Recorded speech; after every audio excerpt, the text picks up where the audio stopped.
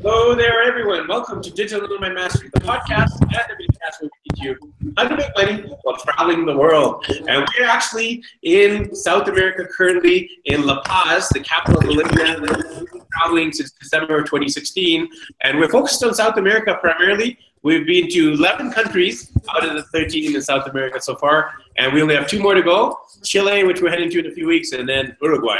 And on today's interview, I actually have a passionate world traveler and a really good friend of mine from Vancouver, BC, Canada, Jim Michaelis, who's actually quite a veteran in the travel industry, who's traveled around the world, and we're going to be finding out a lot more about his travels. So, Jim, welcome to the show. How are you doing today, my friend? I'm doing great. How are you doing, Ricky? Thank you for having me on board. Definitely great to have you on the show. Why don't we get to know you a little bit better? If you want to do a quick introduction, if you want to share a little bit more about yourself. Yeah, I'm just a regular guy. I went to school, I flunked out, and then I actually went on a trip to Central America and changed my life in terms of my motivations and the power of travel. So that led me into the travel industry and also got me into the teaching field as well. So travel has been very integral in my life.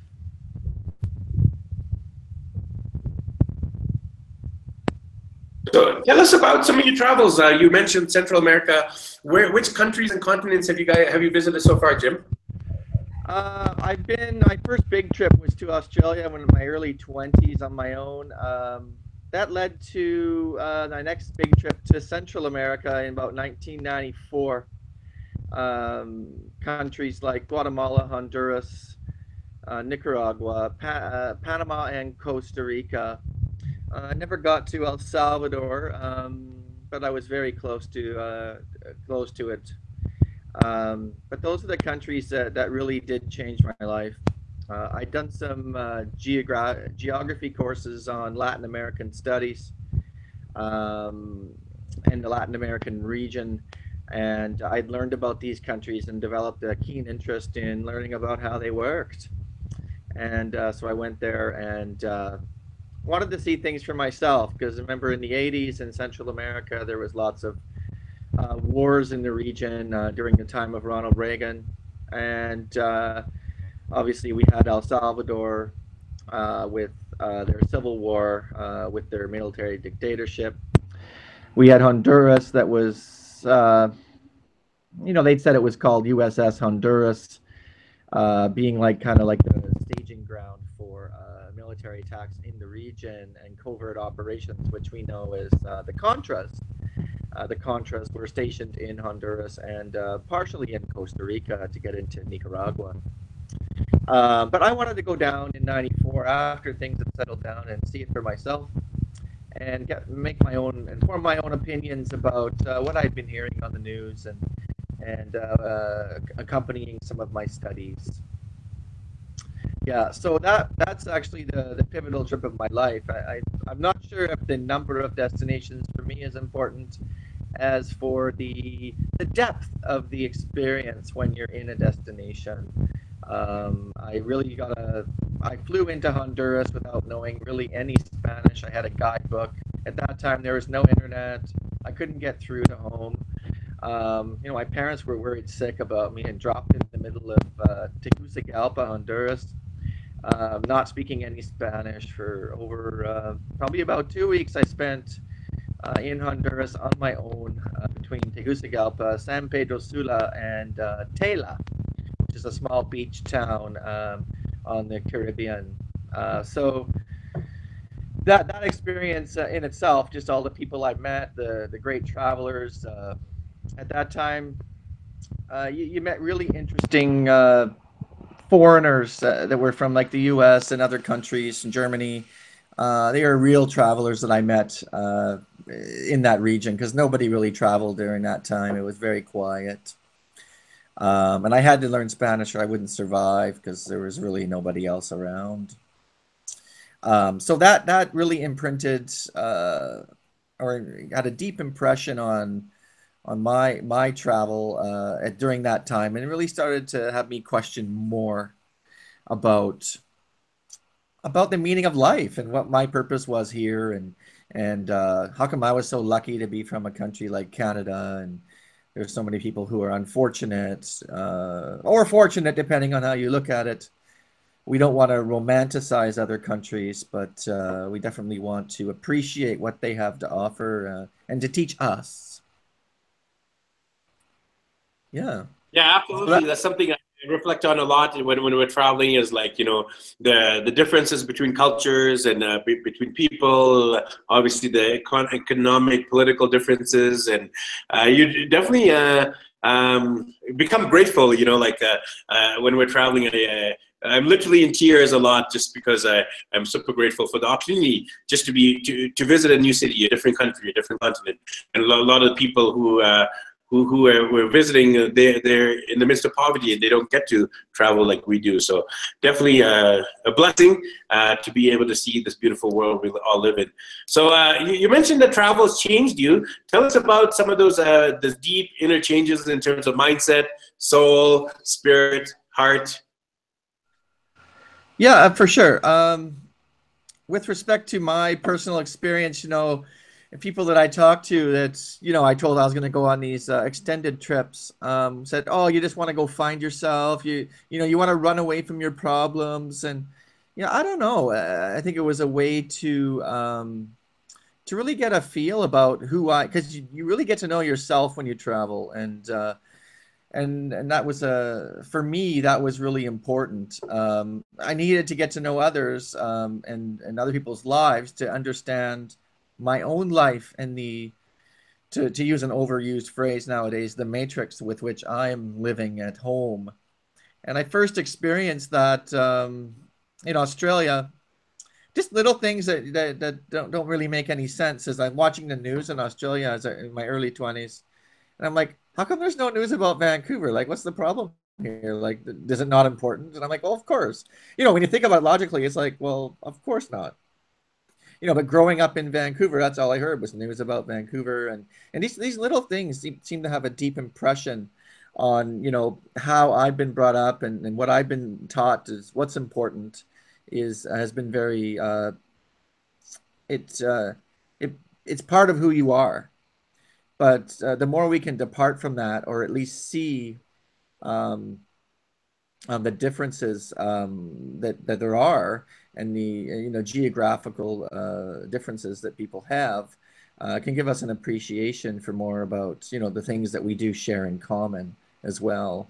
But yeah, I was a little disillusioned, to be honest, after I went, and I came back home, and I had everybody would complain about stupid things, and I'd be like, oh my goodness, like this is driving me crazy. Like people are dying and starving, kids begging on the streets, and you guys are complaining because the Canucks lost or whatever. And I just couldn't I couldn't really relate, and I guess I had some kind of a bit of a crisis at the same time. So I had this wonderful experience, but then I had a hard time relating to people that were back home that just didn't understand my experience. So it's not an easy thing to travel and to open up your mind and your heart to what you find, because it does change you, and it does change your outlook on the world. So in that way, I've been learning ever since, trying to uh, become better as a person, but at the same time understand that we're all in this together, and there's way more similarities in us than differences. So I don't know. There's a gentleman that wrote a book called The Road Less Traveled. His name was M. Scott Peck. It's a bestseller from the 80s. And he said a comment like, all the knowledge that can be encased in a raft in the middle of the South Pacific Ocean compared to all the knowledge that you can possibly learn. So that quote really left an imprint on me, and made me realize that, yeah, I don't know anything. I really don't know a lot, and there's a lot more to learn and to experience than what I've experienced in my life. And I still, to this day, I know I don't know, a lot of things, and I'm okay with that. It's just there's just so many things that you could possibly know. So in that way, it's opened me up to wanting to know more, but at the same time, not thinking I need to know everything.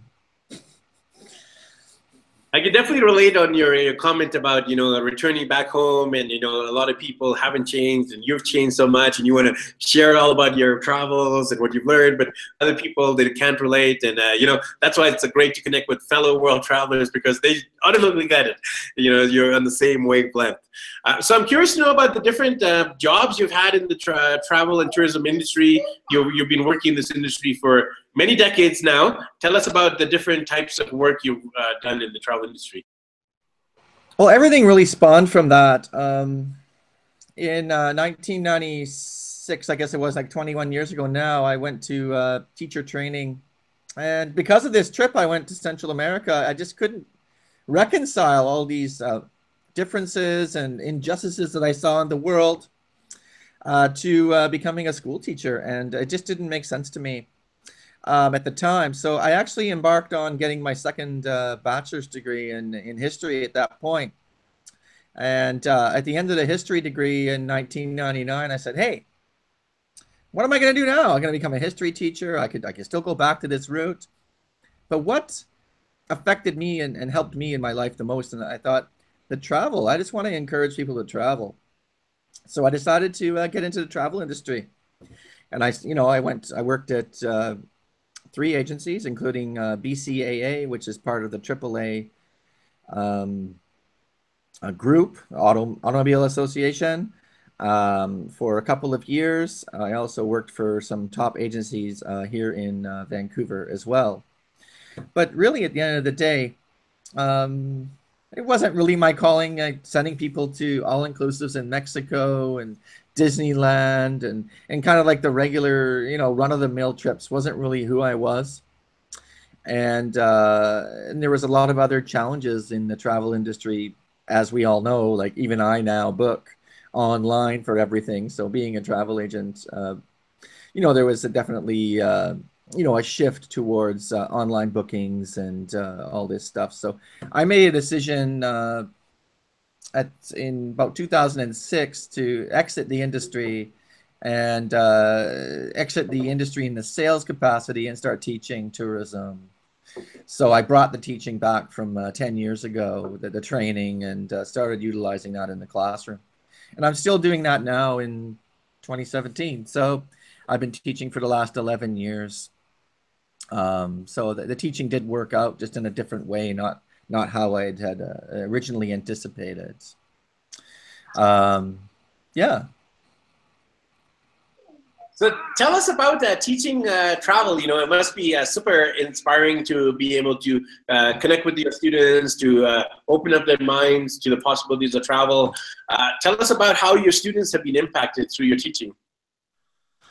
Yeah, I've got some great success stories from my students. Some of them have gone on to do some, incredible positions, head of large home-based agency organizations now. So, and some of them are doing very well. Some of them are moms working at home. They have children and they're working call center jobs from their own, home office. There's a lot of different stories like this. I got some people doing tour guiding in different countries. So there's a flight attendants. There's quite a few people out there doing a variety of jobs. But yeah, I think travel is something you have to do. And as my teacher told me, travel teacher told me, she said, travel's about the love. And that's really what it's about, getting in the travel industry as well. It's about the love of travel. I don't think a lot of us get into travel for the money. We get in it because we love it, and we want to make some sort of a difference. And so what I found when I was working in the agencies was, we didn't really get an opportunity to really open people up to new destinations because they wanted to do what they wanted to do. And I found that I couldn't really, encourage them to travel more. So in the last 2 years, though, yeah, the students, yeah, I'm moving on now. In the last 2 years, I've actually got that vision moving forward. I've got a meetup group here in Vancouver.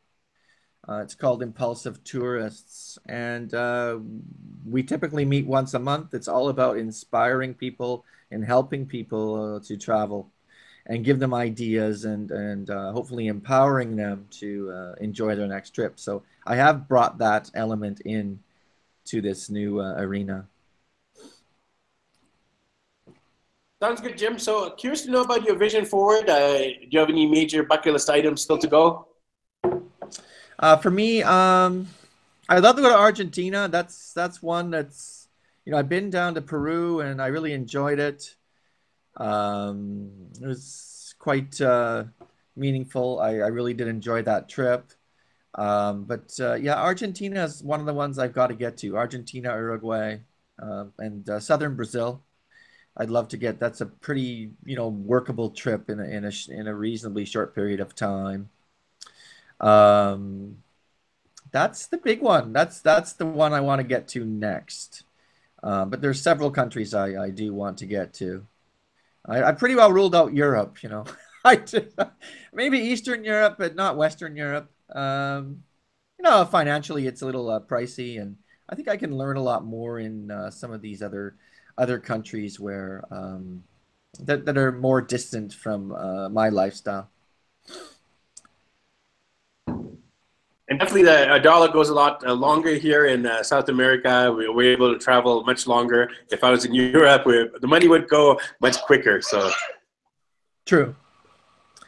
Yeah, we're a very Eurocentric society, and I frankly want to learn more. I want to learn about other countries that have got some ideas and practices that are different from our own. So, do you have any insights into the future of travel? You've been in this industry for several decades now. Where do you see travel going in the future, Jim? I don't know. Well, all the statistics are pointing to travel. It just keeps growing. Like there's over a billion tourist arrivals every single year. So it's more and every year it increases. So it's just going to get bigger, and people, people that couldn't afford to travel, 20 years ago, people are making it's becoming much more affordable for the regular person to travel. And we're finding that as well from other countries like China and India and Russia. There's a lot more travelers coming out of Asia now. So it is changing the face of travel. The Europeans and the North Americans don't seem to have as much disposable income, if you will, as compared to some of these other countries. So, but I think we find a way to do this, and we use some of our retirement funds to travel now because, who knows, we might not get to that day when we turn 65 and can start traveling. We're just starting to travel now, and that seems to be just do it now and worry about it later. Stay home and relax when you're 65 instead of, globe trotting, because you should have done that maybe when you were 30 to 50. And because you teach, travel and tourism, what suggestions would you have for people who want to actually make money in the travel industry? That's an interesting question. I think whatever it is you do, just do it because you love it, and we've always been taught that do something you love and the money will follow. It may not follow the way you planned it, but it will follow. But I think we can turn that question on its head and say, how much money can you make just by the fact that you've traveled and what you've learned and how you can apply that knowledge? And I think that's a way to look at travel as well. Make the investment to travel. And then whatever it is, you're taking something, taking ideas, perspectives that are very different than you can come back and apply at home. And we've seen a lot of successful business owners just basically borrow ideas from other places and come up with incredible business ideas that weren't really their own. They just found them in another country. So it can really be beneficial that way as well, not just in the, trying to get the cheap flights and, having a blog. So those are some more traditional ways, but if you think about it in a more larger picture, travel can be very valuable in ways that you had never imagined. Yeah, definitely a good spin on things. You can either work in the industry or you can use the skills you learned from travel to actually apply it to business and work. So, Jim, to end off here, if people want to connect with you, pick your brain a little bit more about travel, how can they do that? Well, they can connect me. You can find me at Tourism Jim anywhere. So tourismjim dot, I don't know if .com is there, but tourismjim@gmail.com. You can get me at my meetup group at impulsivetourists.com. So those definitely are places where you can find me quickly. Awesome. We'll actually have those links below if people wanted to connect. If you're based in Vancouver or coming to Vancouver, make sure you check out Jim's meetup. And if you have any questions about his wealth of experience in the travel industry, definitely reach out to Jim. So thanks again, my friend, and we'll catch up with you soon. All right. Thanks, Ricky. Enjoy your time in Bolivia. Thank you. And thanks, everyone, for watching this episode of Digital Nomad Mastery, where we teach you how to make money. While traveling the world. Happy travels.